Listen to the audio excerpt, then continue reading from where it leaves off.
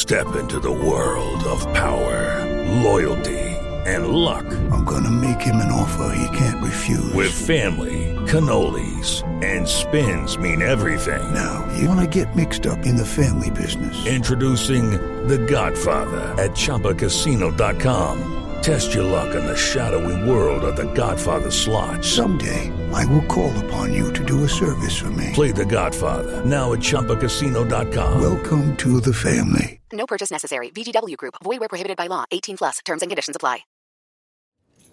You ready? I was born ready.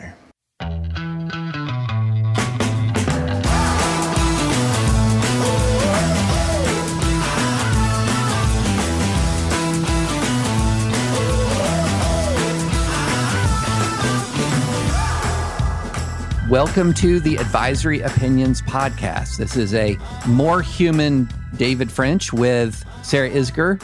And I say more human because faithful Advisory Opinions listeners may have noticed that on Tuesday, when we recorded our most recent episode, I was slightly punch drunk, I think, after driving overnight 23 hours in a 40-foot RV, which I'd never driven before, Sarah. I'd never driven something that big. So I drove a 10 hours in the thing, and I was literally still dizzy. Do you know what it's like? I want to point out, David, that you were punch drunk on our podcast after too much hiking and driving with your buddies, and I was on our podcast after giving birth. Well, okay. I think I was in better shape than you were. I think you were too. I mean, bad. That's sad, Sarah. I was sitting there literally, because we have this Zoom. The way we do it is just to let you know how this very delicious podcast sausage is made. We have a Zencastr where we record online, but we are looking at each other on Zoom so that you can have a more natural conversation than you have like that when it's like phone only or, audio only. And as I was watching Sarah and Kyle Mann, who was our guest last time on the Zoom, I felt like the screen was moving. I thought something was wrong with me, and something was wrong with me. Something was wrong with you. Yes, yeah. So glad to have you back. I'll go ahead and concede you're more of a trooper. Thank you. On immediate podcasting after physical adversity. Thank you. But I appreciate that. I'm still begging for a tiny bit of sympathy. It's not coming, but you know what? This is a good lead into our last question of the pod. Yes, it is. So stay tuned for the last question. But we've got some really interesting stuff to talk about today. So we're going to talk about post-convention bounce, if any, polling response to continued violence in cities, if any. We're going to turn to our political expert, Sarah Isgur, author of the must-read Monday Sweep email that you should subscribe to. Go to thedispatch.com to subscribe to the Sweep. And the must-read, usually Friday, right? Oh, it's whatever day. Whatever day. Mop-up newsletter. Today it's coming out on Thursday, like this week, rather. And last week came out on a Friday, week before on a Wednesday, whatever. But subscribe because they're they're both the Sweep and the Mop-up are extremely in-depth, well-informed analyses of what is happening in this presidential election. And we're not past Labor Day yet, but we are getting into crunch time. And it was really interesting to me. I was only able to tune into Twitter a little bit when I was on vacation. But there seemed to be, just when I was dipping my toes into it, a colossal freak out amongst people who are opposing Donald Trump that something fundamentally was changing in the race as a result of the 1-2 punch of the RNC convention and the violence in Kenosha, Wisconsin. And we then yesterday had this pile of polls that just dumped on top of us. Yep. So Sarah, can you make sense of this for us? Yeah. So the answer is, I think that there's a lot of 2016 PTSD going on. And so any shift in the polls is met with this freak out of that's it, we're losing it, the patient is going, get the defibrillator out. And that's, things were always going to tighten come Labor Day. That is how things work. Now, you can ask why. So there's like the standard, well, people start paying attention and they start coming home as they really imagine voting instead of just getting frustrated with their own team and saying they're going to vote for someone else. There's also some more cynical reasons, perhaps, which is the media has an incentive to say that the race is close always, because otherwise, why would you tune in? And, pollsters also tend to have an incentive to show the race being closer because you don't want to be wrong. And so at least if you said it was close, it's better than being wrong. And especially after 2016, there's the national polls, of course, were correct in 2016. The state polls, there's plenty you can read about how they have not really fixed all the problems from 2016. That being said, let's start with some state polls. Yeah. So I'm going to talk mostly about three of the big hitter polls, Fox, CNN, and the USA Today Suffolk poll, because those are like our, pretty gold standard polls, and they all came out in the last 48 hours.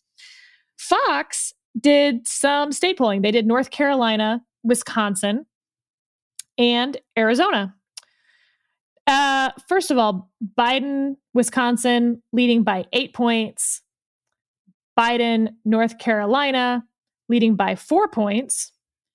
And Biden, Arizona, leading by 9 points. That one's actually kind of crazy because Arizona is a pretty traditionally Republican state, but Biden's leading there by the most of the battleground states. But there's reason to think that's true, and that actually it's being driven both by the Senate race and the presidential, which is a little, tail wagging the dog there. Right. But Arizona has just slipped further and further away from Republicans, and every poll is bearing that out at this point. McSally's in big, big trouble. I don't see how she can get that back.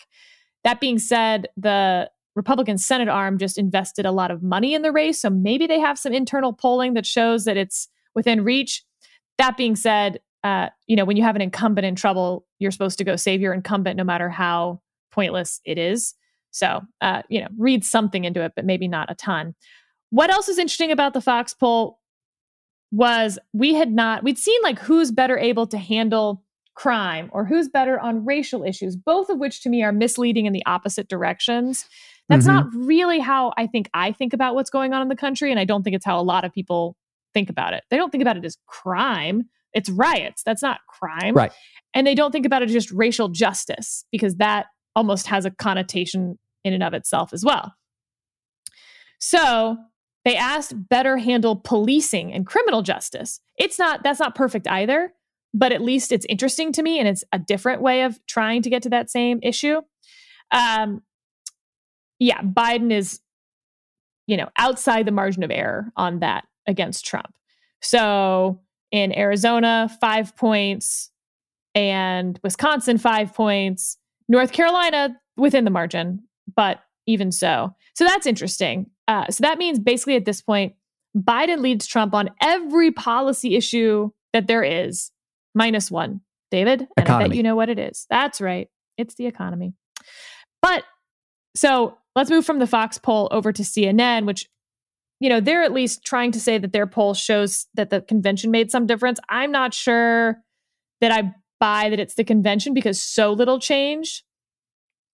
But according to them, the amount by which Trump is handling the convention has tightened. So that was like roughly 10 points before the convention, and it's now about even in CNN. So that's a big deal if Trump lost altitude on handling the economy. Right. I think it's hard to say that that's convention related, either convention, because that wasn't really a huge takeaway from either convention. So I think that's more about the economy and people's concerns about that. In general, the CNN poll finds, the same thing that the polls right after we're finding, that morning consult poll that we've talked about a little, which is Biden's favorability went up. which I think I've said was, I think, absolutely the goal of the DNC convention, and that Trump's favorability did nothing, which I've said is just fine because I don't think that was the goal of the RNC convention.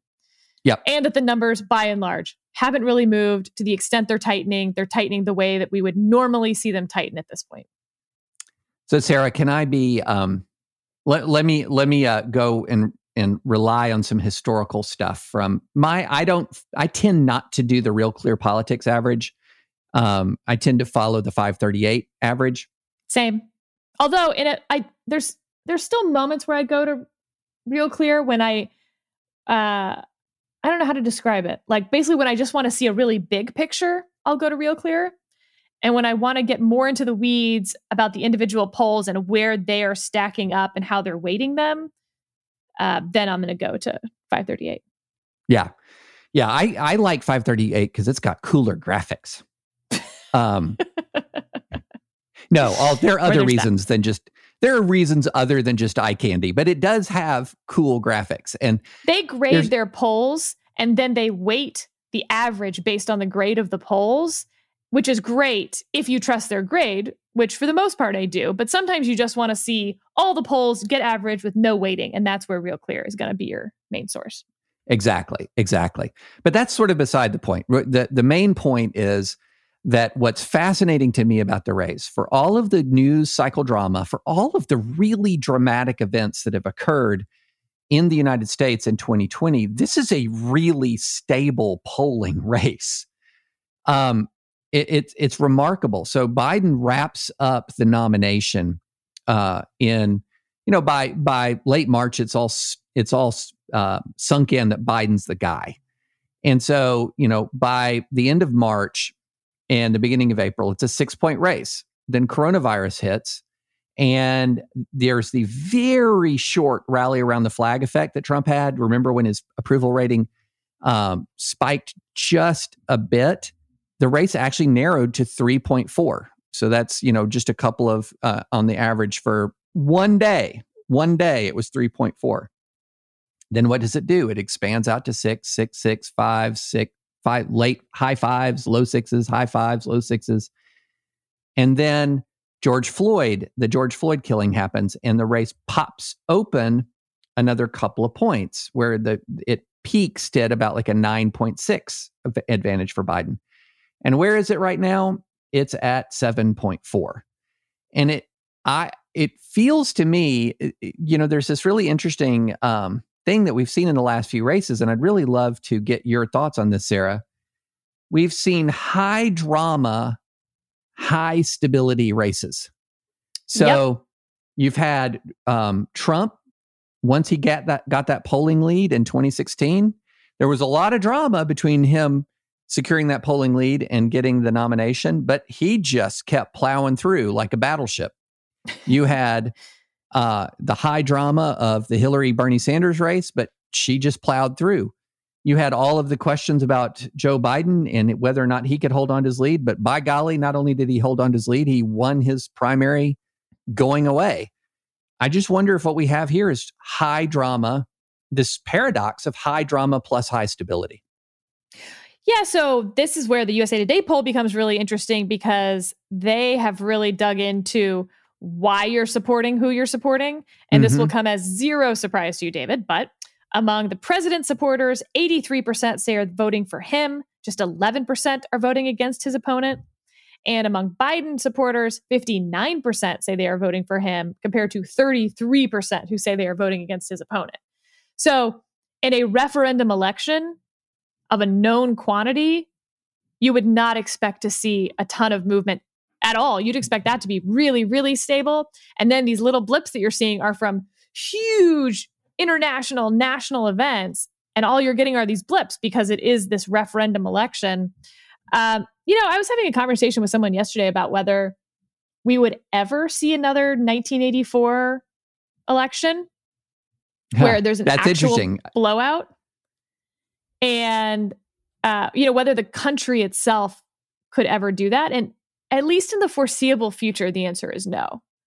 Yeah. Because we're also seeing enormous stability across these top tier Senate races in the midweek mop-up that comes out now. I'm talking to Dave Kochel, who's doing the Joni Ernst race and does a lot of Senate and congressional races across the country. And he remarked on how stable the races have been despite all this turbulence that in a normal cycle would have caused big swings. And it's just not happening. And it's because of the referendum effect and because of the wild partisanship moment that we're in right now. Right. Right. Yeah. That's to me, that's a really fascinating question. And it's something that I looked at for my book a lot. Ooh. Because, yeah. So one of the things I looked at is how stable were these divisions that have emerged? Because we came out of, it wasn't just Reagan in 84. I mean, you had 7 in 1972, Nixon, 49 states. 76 was really close. 80 was not a big gap. 84 was gigantic. 88 was still a pretty big gap. And then all of a sudden from 2000, for almost 2 decades now, you can really say, hey, here's a red America, and within a few states, nail it. Just nail it. And here's the blue America, and within a few states, just nail it. And what I found really interesting, Sarah, is going beyond the national political picture and looking at the states. What was fascinating to me was how many states cemented in state politics their red and blue identities in the same time. So right now, we have more states. We've tied for the record for the most states that are trifecta states. In other words, the House, the Senate, the State House, the State Senate, and the governor are all of the same party. I believe there's only one state in the union that has a divided legislature. One, Minnesota. So this is happening at sort of like not just the national level. These identities are cementing at the state level as well. And I think it's one reason for the stability that you see. I mean, Tennessee, since I moved here, Tennessee has gone from divided government to supermajority GOP. And there is no prospect of that changing. There's no prospect of that changing. And so, yeah, I mean, I think the state level data would indicate that there is an identity seeping into these states that's very different from even the reality 20 years ago. Now, Texas and Georgia are interesting counterexamples. And Arizona. Potentially. I think Arizona might be a one-off, but we'll see. But Texas and Georgia are not one-offs. That is a trend that has continued. And, as a Texan, I will tell you that what Texas Republicans will tell you is it's all these Californians moving into our state and ruining it, which is, of course, overstated to the extreme. But there is something about Texas and Georgia, as their economies have been doing really well. It has changed, perhaps, who lives in the state and who's coming into the state and how they're voting as it becomes more, for instance, like the urban cities have grown much, much bigger. Texas now has, I don't know how many of the top 25 of the top 20 cities in the country or something. So, here's a question to ask you about Texas as a Texan exiled to Northern Virginia. That's right. The suburbs are huge. Like actually huge. Like you can drive for far more than an hour in Houston and not have crossed the entire city. It just seems to me, and this is, I love doing this. I love being hey, I'm the guy who watches a lot of news talking to the expert on this in dealing with some of these issues. But here's what it seems to me. I think there is a culture of suburban life, a sort of a demeanor, a temperament, a culture that is incompatible in some ways with some of the cultural developments in the GOP, the temperamental developments in the GOP, where you feel out of step, even if you're going to go down and look at, maybe a Republican Party platform in the state, and you'd agree with a lot of it. There is the suburbs are just a less combative, angry place than a lot of the sort of the GOP culture and elite progressive culture has not the super wokes, not the super woke world, but elite progressive culture has a sort of temperament that is more in line with suburban life. Does that sound to you to be completely off base? I think that's really interesting. And I think there's a certain aspirational aspect for those who are moving into the suburbs, moving up the economic ladder to get into the suburbs. There's an aspirational aspect to what you're describing as, let's call it progressive centrism. Yeah. Of college education and temperament, I think is, an interesting way to describe it. I think you might be onto something. A little hard to pinpoint. Let's do some law, David. Pardon? Let's do some law. Do some law? I was just getting started on this whole suburban thing, Sarah. We have to read your book for that. I know. Well, no, I don't really deal with the suburbs that much, but I mean, let's just put it this way. Here's how I was going to say it. Your suburban parents are less interested in hating on Harvard than getting their kid into Harvard. That's a really good way to put it. Yeah. Okay. So, all right, now let's move on to law. So last night, we had I think it was last night. It blew up everywhere. The president issued a memorandum. Note, Sarah, I did not say executive order. Remember how I almost mislabeled a couple of memoranda last a week or so ago. I would argue that you did, but luckily your nifty sidekick here was there to correct you. Yes, and I appreciated it very much. But here's what it's called. I'm looking at it right now. Memorandum on reviewing funding to state and local government recipients that are permitting anarchy, violence, and destruction in American cities. This is a fascinating document. I'm really interested to hear your analysis of it, because my position is it's hard to mount a comprehensive legal analysis of it because it doesn't cite law. It cites a policy. And the policy is this. This is, in essence, what it's saying. It's wanting the federal government to review federal funding to state and local governments under very certain conditions. And so here's the operative part of this. To advance the policy set forth in Section 1 of this memorandum, which is essentially state and local governments have to maintain law and order, within 14 days of the date of this memorandum, the director of OMB shall issue guidance to the heads of executive departments and agencies to submit a report to the director of OMB detailing all federal funds provided to, and he targets certain cities, Seattle, Portland, New York City, and Washington, D.C., or any components or instrumentalities of the foregoing jurisdictions. And essentially what he's saying is he's wanting to analyze the policies of these jurisdictions to see if they are, in the federal government's view, sufficiently crafted to maintain law and order. And if they're not, then place in jeopardy the receipt of federal funds. Sarah, I'm eager to hear your thoughts. We have seen this before many, many times. It made for great headlines for the president and the wobbly Republicans and base Republicans he's trying to reach with that message.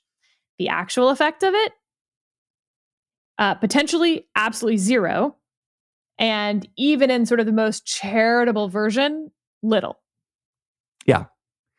Yeah, that was my assessment too. I think the only part of this that has any real actual legal force would be the directing the director of OMB to issue guidance and to begin an inquiry.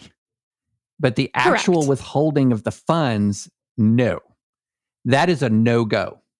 That is a no-go. And we've seen this administration try to withhold funds that, fall under some, there's Congress appropriates the funds. There's a little bit of discretion in the executive, and they're like, we're going to put on new, strings for these funds. And a lot of courts have just enjoined the whole thing and found against the government. Right. But even short of that, it certainly is tied up in litigation for years. Yeah. And there's a clause in here, Sarah, and which is a clause. It's a common clause in memoranda, a common clause in EOs, but it's a clause in here that basically says, I'll read the actual language, and then I'll read it in plain English. So here's in section 4, 2B, it says, this memorandum shall be implemented consistent with applicable law and subject to the availability of appropriations. That's what it says in legalese. Here's what it says in English. This memorandum shall have no force or effect. Because it cannot be implemented consistent with applicable law. And I think you raise the point about an appropriation. I think it's really important to note that another word for appropriation is a law. Yes. So when Congress appropriates money, it is writing law. And the law is this money shall be spent for a specific purpose within a specific timeline. And that the conditions for the expensing, the expense of this money or the use of this money are outlined in the appropriation itself, or other applicable laws passed previously that encompass similar, appropriations of this nature. And this is one area where I'm actually really on this podcast glad for my JAG training, Sarah. Because you know what? One thing we had to do as JAG lawyers and all those who are listeners who are aspiring Army lawyers, one of the disciplines you have to become proficient in is called fiscal law. And fiscal law is a load of fun. What is Sarah. Fiscal law, David? So fiscal law is you're advising a commander how to spend the money he's been allocated under congressional appropriation. I had no idea that fell to JAG. What in the world? Well, yeah. Who else is going to do it? I don't know. Infantry officers are busy like fighting wars. We're making sure Congress's appropriations are effectively spent. That's fascinating. Among many other things. I would urge you to watch like the TV show JAG. It's basically a documentary of my life in the Army. Pass. Yeah, and it was not. But so in other words, one of the things that commanders, whether you're commanding a battalion, whether you're commanding a brigade, whether you're commanding a division, whatever your formation that you're commanding, you have a certain amount of money that has to be spent according to the terms on which it's allocated. And so this is an obligation that accrues to the military. It accrues to all of the departments of the federal government. And there's even a criminal penalty if you don't. It's called the Anti-Deficiency Act that applies in certain circumstances. And Sarah's Do you know what else nodding is fun about the Anti-Deficiency Act? It also says that you can't accept volunteer help in the government. Yeah. It's why like if you haven't started your job yet, you can't show up to work in between. Yeah, you know what would be fun? Do you want to have a podcast that destroys our entire listenership in one fell swoop? Is it on the Anti-Deficiency Act? Have an hour on the Anti-Deficiency Act. It's actually this like oddly, like it probably affects more people than outsized influence of the Anti-Deficiency Act. And it's fun to say, but even for me, I think it's a bridge too far for this pod. Oh, yeah, I think so. Although I will tell you, fun experiences of a fiscal law discussion as a JAG officer include, I remember a 4-hour meeting with a brigade deputy commander and 3 other lawyers over the extent to which the brigade commander's wife could assist in fundraising for various charities in Italy. Uh-huh. Yeah. Uh-huh. So, but anyway, that's a long way of saying, Sarah, there are a lot of limits on the way in which a president can on the ability of a president to withhold money that has been appropriated by Congress. And this is a much more, I interpreted this memoranda as much more maybe a 4-hour news cycle, raw meat to the base. Was it even 4? Was it? Well, 4 we're seems making it generous. Longer. Yeah, maybe. I mean, it was 3 hours last night, and then this podcast is going to be about an hour. I'd like to take a moment and thank our sponsor, Bills.com. Being in debt is the worst. Credit cards, student loans, mortgages, doesn't matter what kind. Being in debt flat out sucks. Well, there's a way to defeat your debt, thanks to Bills.com. If you're losing sleep over maxed out credit cards or stressed out thinking about your mortgage payments or student loans, Bills.com can help you take back control of your life. The first step to lowering your monthly payments and becoming debt-free is to get a free debt assessment. It only takes a few minutes and could save you hundreds or even thousands of dollars each month. From debt settlement to personal loan consolidation to student loan or mortgage refinancing, Bills.com has you covered. They're part of the Freedom Financial Network, which has been in business since 2002 and settled over $10 billion in debt. Take the first step to defeating your debt. Get your free debt assessment today.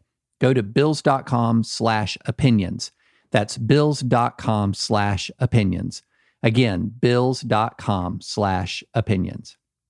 Well, you know what? Let's not give it any more oxygen then. Let's cut those 4 hours to 3.5, because I actually am very interested in our next topic, which is time, place, and manner restrictions on your First Amendment rights, David. Oh, good times. Good times. Do you know how many, speaking of hours, do you know how many hours I have spent litigating time, place, and manner restrictions on First Amendment rights? I spent a great deal of time on it in my First Amendment law class with Charles Freed.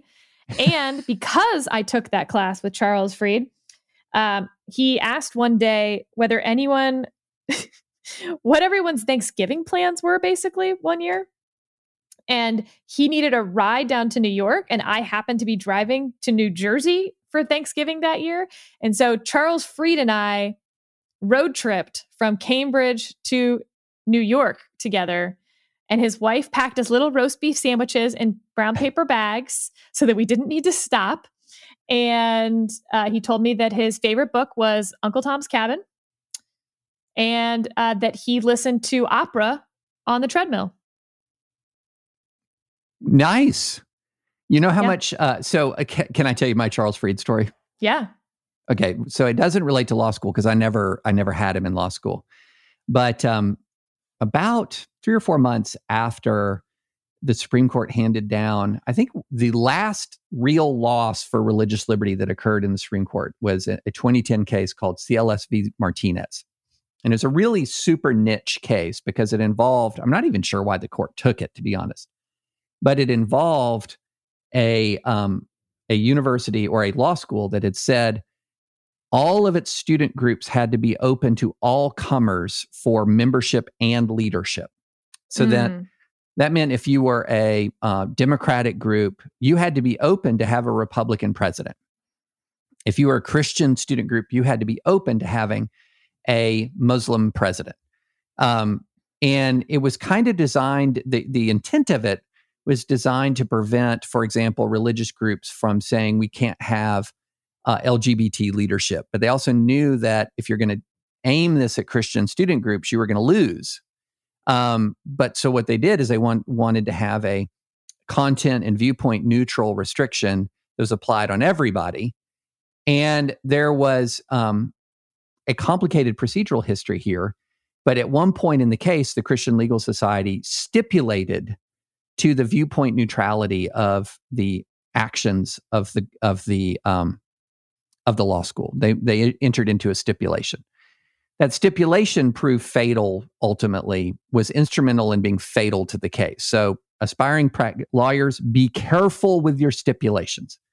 So fast forward 3-4 months, I'm debating the outcome of this case at the law school, at Harvard Law School, and Charles Freed is the moderator.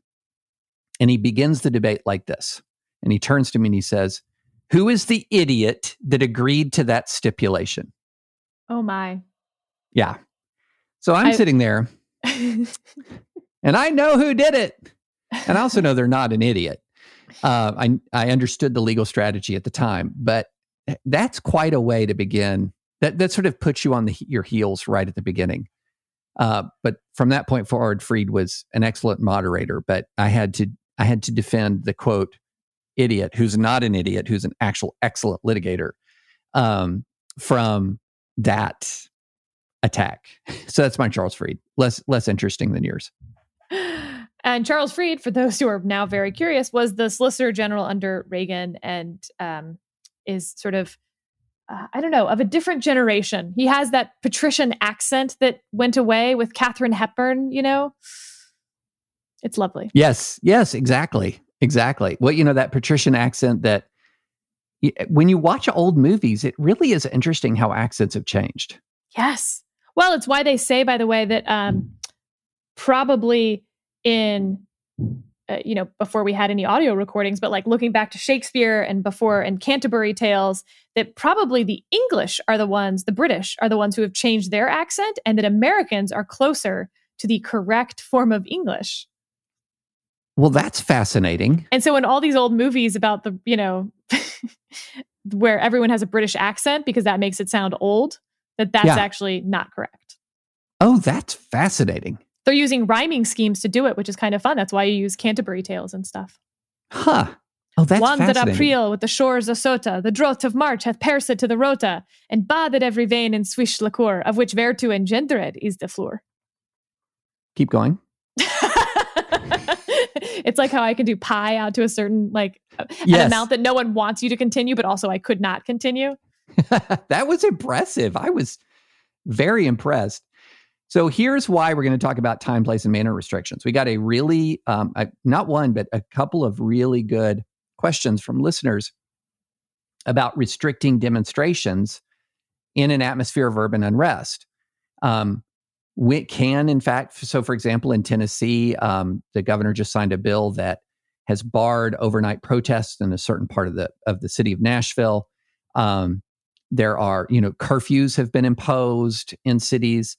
When can a governor act to stifle all protest in the quest to restrict, the ability of people to riot or the ability of protests to spiral into violence? It's a really interesting question, Sarah. How much flexibility do you have to limit demonstrations in an atmosphere of violence? And the main way that you would do that are these what are called time, place, and manner restrictions on speech.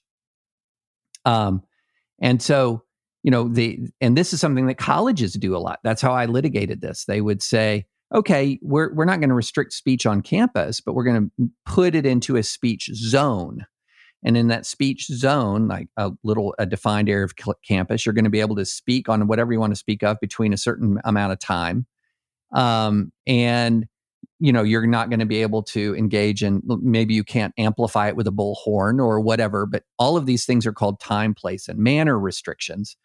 And they're widespread throughout the country, widespread. And so, for good reason, you don't want 5 people standing in the street every day protesting, chicken nuggets, and they just get to do that. And then now nobody can use the street because 5 people want to protest saucy nugs. Right.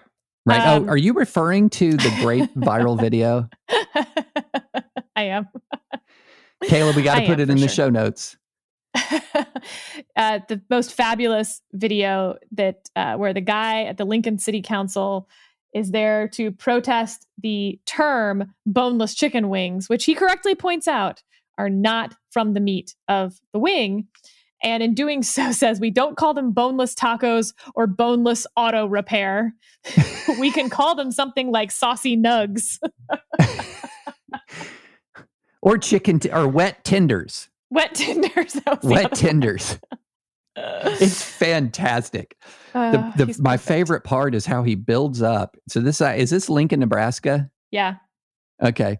How he builds up, like he starts talking about this problem with words and language, and he sort of builds up to this, when he gets up to speak, to this crescendo, and you're wondering, what is he going to be attacking? And then he talks about boneless wings, and somebody just bursts out laughing off camera. And he turns to the guy laughing and goes, dude, come on. Like, this is serious. It's fantastic. I feel that guy. So anyway, you don't want that guy to be able to block major intersections, and then there's nothing we can do because it's his, quote unquote, right to assemble. Mhm. On the flip side, what I find interesting right now, and a lot of the questions we were getting is basically why maybe I shouldn't assume that they were taking one side or the other, but what's going on with the current protests and why they're legal or not legal to have, tens of thousands of people blocking the street and whether they need a permit. And it's actually a really interesting question because permits generally take, 2 weeks or more. And they will tell you that on the permit application. They can cost money. You sometimes have to hire your own security. And there is often an exception, but even if there isn't a written exception, I think that you would have a constitutional problem of a spontaneous gathering of people petitioning the government about a government action that is ongoing and unjust that spilled out from the sidewalk, like a public forum where you're allowed to be. You can't fit 10,000 people on the sidewalk.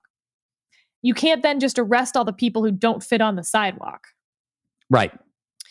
And then the question is, where's that line? Like we've talked a lot about on the flip side, the government putting restrictions during a pandemic on various things, including your ability to go to church. And they were saying that's a gray area in terms of the timing. This is 100% a gray area in terms of how exigent the circumstances perhaps need to be.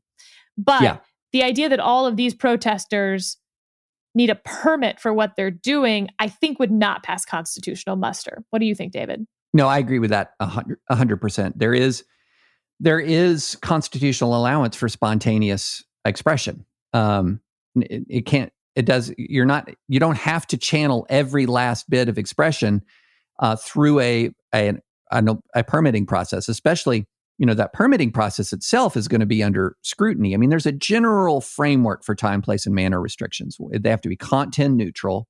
In other words, you can't privilege one form of expression over another. They got to be narrowly tailored to serve a significant governmental interest, and they have to leave open ample alternative channels for communicating the message. And this test is pretty rigorously applied.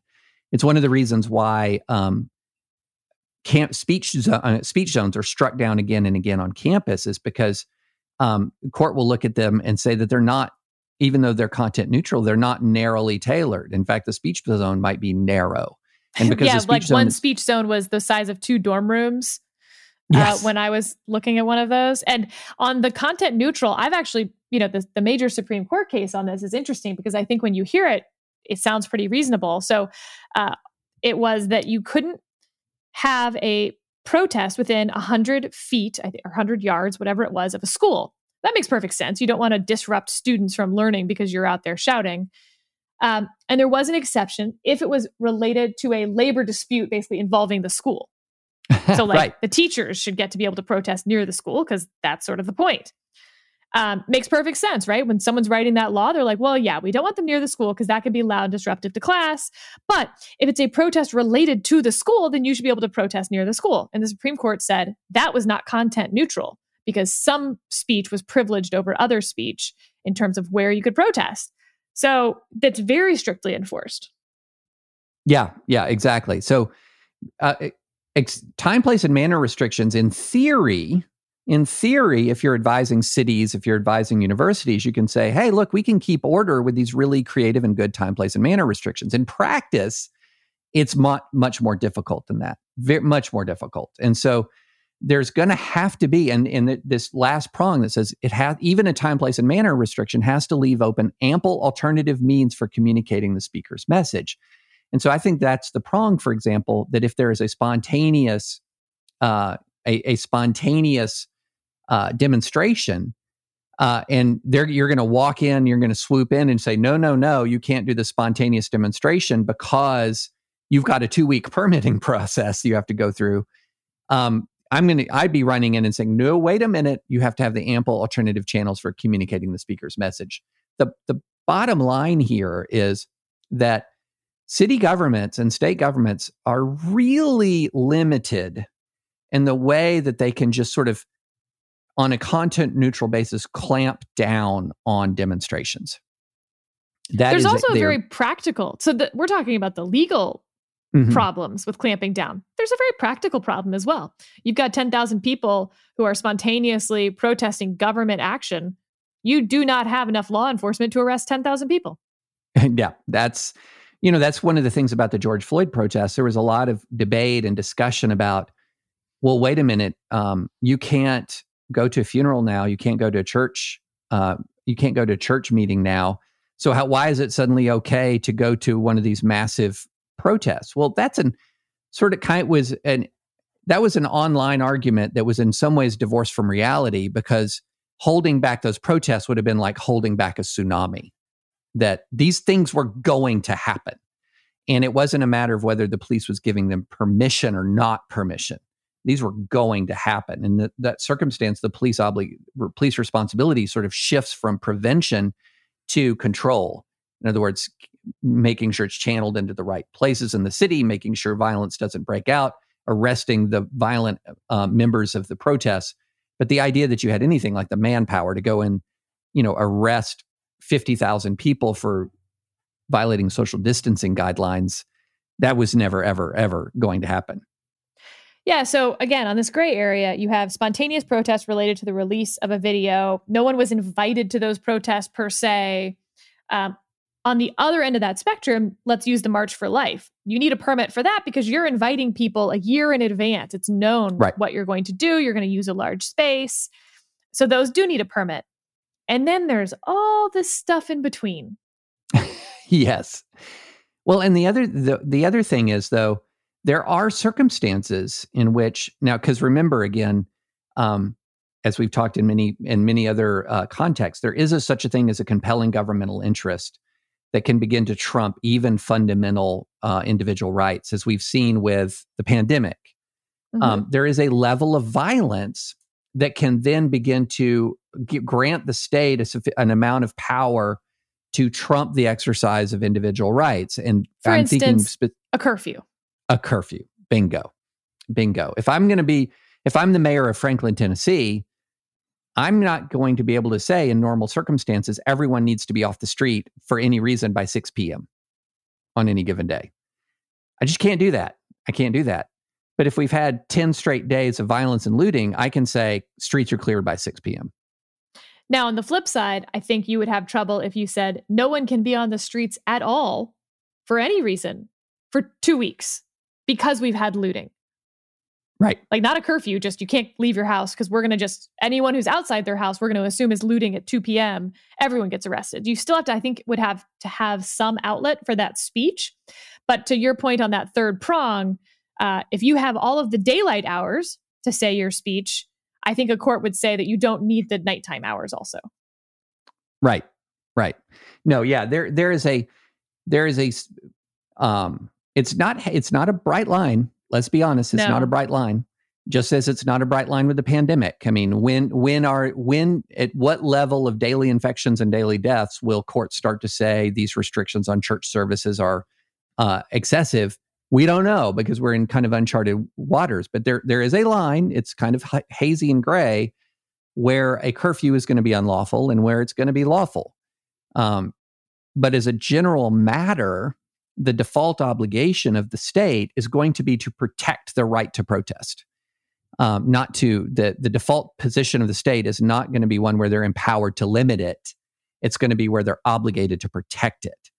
And given our conversation from last week, I don't know, I've lost all track of time, but this is strict scrutiny. It's a great example of strict scrutiny where, like I said, what was it? Difficult in theory, strict in theory, fatal in fact. Right. It's not always fatal in fact, but like we said with those speech zones or college campus restrictions on speech, they've often been fatal in fact. But we're in one of these unusual 2020 situations where, oddly enough, they might be not fatal in fact. Yeah, right. I mean, the actual test itself is not the strict scrutiny test unless you violate one of the prongs of it. Like, for example, if it's the regulation isn't content neutral, bam, strict scrutiny. But the reality of the time, place, and manner restriction, as I've found time and time again, is it works and function an awful lot like strict scrutiny. And it sounds a lot like strict scrutiny. Even the prongs are strict scrutiny-ish. Yeah, very much so. Very much so. So yeah, it is the ability, this is one of the things in just to preview my my newsletter for today. When you have a situation where city officials are obligated to protect the First Amendment rights of their citizens, and also at the same time obligated to protect sort of the peace and safety and security of the community, it makes it is a complicator to quelling urban unrest that, let's just say, authoritarian regimes do not have. The authoritarian regime can say, we're just not permitting this mass gathering, period. The democratic, a constitutional republic like ours, has to permit the mass gathering. And then you have the obligation to try to protect life and property in the context of policing the mass gathering. Those are different circumstances. And one of the reasons why I get frustrated at the notion that people just think you can turn off and on urban unrest like flipping a light switch. Well, David, before we move on to our last topic, I just want to flag that we will not have a podcast on Labor Day. We'll do that Tuesday. True. Yes. I'm phrasing it as a question because you and I haven't talked about it, but I think that's going to be the plan. And I just want to say right now, I think Tuesday is going to be some election law. I think we're going to talk about voter fraud. What is and what is not voter fraud, why it's so hard to prosecute. I have some feelings after the president's tweets. Everyone's like, well, it's illegal to vote twice. We will discuss on Tuesday. Yes. Well, I can't wait to show up for my own podcast now. Also, some notes from a couple pods ago, but I was looking for a word referring to when you place a bet that has like many parts in order, like all the parts have to come true. It's called a parlay. Mm-hmm. Thank you to everyone who wrote in to give me that word that I couldn't think of. 2, I also talked about an anaconda eating a gazelle. That would be impossible unless you were in a zoo, perhaps. Anacondas live in South America and gazelles live in Africa, something you would think I would know because actually most of my childhood was spent traveling on those 2 continents. I have seen an anaconda orgy, in fact, and yet got that one wrong. So apologies. And thanks also for the listener who caught that, because that's pretty in the weeds, David. That is. So let's table for a future discussion. Why were you traveling in those continents for most of your childhood? Actually, it will come up in our next topic. Okay. So the next topic, because as Sarah knows all too well, I have been unrelentingly complaining about unrelentingly complaining about and these. By the way, women this is like man cold. You know, we call it man flu when like you have the sniffles and you just complain to high heaven about how sick you are, and women like are missing limbs and are like, no, I'm fine, whatever, I'll cook dinner. This Sarah, is David right now on the pod. Everybody knows men have worse colds. I can't wait for the winter. It is known. And Caleb, I'm going to send you for the show notes a YouTube documenting the truth of this. I can't wait. Yeah, it's fantastic. So anyway. So tell us about your man flu, David. I have been complaining relentlessly that I'm barely able to walk for several days now after ascending Mount Elbert. And that made me question, what's the most physically demanding thing I've ever done? And so that's the question. Sarah, what is the most physically demanding thing you've ever done? So my parents are big into wildlife and birding. And so for usually 2 to 3 weeks to a month out of the year, I would be taken out of school and we would go somewhere. I camped on the Serengeti in the Ngorongoro crater when we were actually some of the last people to get to do that. It is now closed to overnight campers, or was for quite a while. But one of the things that we did was we went 7 hours down the Tambapico River to a macaw sanctuary where they were raising injured and orphaned macaws along a salt lick that the macaws really liked. And I got to go up into a macaw nest to visit the newly hatched baby macaws. But in order to do that, I had to, it's called Jummering. I don't know if you're aware of Jummering. That was the hard. It was so hard, David. So you basically are using your feet to push down, and then you clamp up and then pull down. And so then you're in a scrunched position. Then you push down with your feet to extend yourself and then pull up, and then you're in the scrunched position again. Does that make sense? And you use that to get up the rope, up a tree. And then if you're older than I was, you get to like rappel down, but I was not old enough to really be rappelling sufficient. So I also had to Jumor the way down. And at that point I was in tears. But little known fact, you can't just live halfway down a tree. So, and no one can help you. So like, it was just one of those moments as a tween, where like, you're just like, this is like adulthood. You just have to do something you don't want to do. There's no choice. And you can cry, you can do anything you want about it, but you're just going to have to keep doing this thing. That sounds hard. It was hard for me. I'm sure there's people listening to this pod that are like, yeah, Jumoring's not that bad, but it was for me. It is my moment where I think back of the most physically challenging thing I ever did. Yeah. So I'm just going to go ahead and say to our CrossFit listeners, I do not want to hear about how you did 100 Jimmers on your workout of the day. Yeah. I don't want to hear about your workout of the day at all. When you're covered in sweat and mosquitoes and dirt in a jungle that is, wet and humid and the temperature's off the charts, and in a tall tree where you can't just take a break and have some water, then you can talk to me about how tough your CrossFit workout was. Yeah. Yeah. You hear that, CrossFitters? Nobody wants to know about it. Okay. All right. So for me, I have to think, because I did this climb when I was 23. I did it when I was 51. And both of them have had more enduring pain and soreness, I think, than anything I've done. Although in the contest as a Tough Mudder I did a few years ago in Charlotte, North Carolina, and I felt after that like I'd been in a minor car accident. But that wasn't so much because of the actual physical cost of it as it was because of electrocution. One of the things that they do in the Tough Mudder is you'll have one obstacle. Electrocute you? Yeah. Well, not fully, Sarah. What? Not fully. So you'll crawl on your hands and knees. I mean, not hands and knees. You'll do like a low crawl on your stomach through a pit of mud in one of the obstacles. And they have these electrodes. That sounds okay. And they have electrodes hanging down. What? Yeah. And so if you raise up at all, you get electrocuted back down to the ground. Oh my God. Yeah. And there was a point at which, and this was about 11 miles into the 13-mile obstacle run ordeal, which was a ton of fun, by the way. I can totally recommend it. Do it with your friends. It's a blast. Yeah. Being electrocuted in the mud sounds awesome. I'll definitely be signing up for that. It's like reconnecting with your middle school boy stage of life. And running around in the mud and, hanging out with your friends and doing stupidly dangerous things just because they're stupidly dangerous. Dear Brisket, when you listen to this podcast in many, many years, do not come to me saying that you want to go be electrocuted in the mud. Well, my problem, what made it, this was my version of Jumoring. Yeah, Jummaring. Jumoring. Jumoring. This was my version.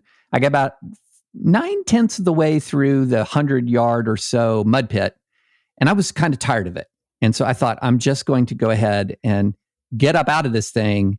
And the problem was the electric shock was powerful enough that it would involuntarily force you back down. Yep. So I went through a phase of up, shock, fall on my face, up, shock, fall on my face, up, shock, fall on my face. About 11. Why did you have to do this more than once? Like once you figured out that you couldn't get up, why were you still trying? The electricity is not going to defeat me, Sarah. Oh my God, this is like the opposite of my lesson from Jumoring, where I was like, no, you just got to suck it up and do the thing you don't want to do. And you were like, no, I'll just keep getting electrocuted. What? Yeah. So I just did that because of sheer willpower. Oh, okay. Yeah. That's one word. And I think that the way that I felt afterwards, I can't tell how much of it was muscle soreness and how much of it was electrocution soreness. Boy, if I had a nickel. So I would say to you, but I will say the feeling of accomplishment of standing at the top of the mountain, or the feeling of accomplishment on the plains of Serengeti, or the feeling of accomplishment when they hand you the cold beer at the end of the Tough Mudder? Does it make it all worth it, Sarah? I was just thinking that to myself. Were the baby macaws worth it? And probably not in this case. Oh, no. Because there were baby macaws at the sanctuary. Like, I was spending the night with baby macaws. I'm not sure why I felt like I needed to see baby macaws in the wild. They're very similar to baby macaws that were just in the wild a few days ago when they fell out of the nest. Very similar. Yeah. That's not encouraging. Except those baby macaws that I was spending the night with didn't come with pissed off parents. Well, that's true. Large pissed off parents if you've ever been around a wild macaw. Well, then I guess that's when the danger and the hardship is just its own reward. That's right. Yeah. It was a life lesson. Indeed. All right. Well, that's our podcast. And so come back Tuesday after Labor Day, where you're going to learn more than you ever wanted to know about voter fraud and what a timely basis. So this has been the Advisory Opinion Podcast with David French and Sarah Isgur. Thanks for listening. And please, once again, go rate us on Apple Podcasts and subscribe to us on Apple Podcasts. We'd appreciate it very much, and it helps us a great deal. Thank you for listening.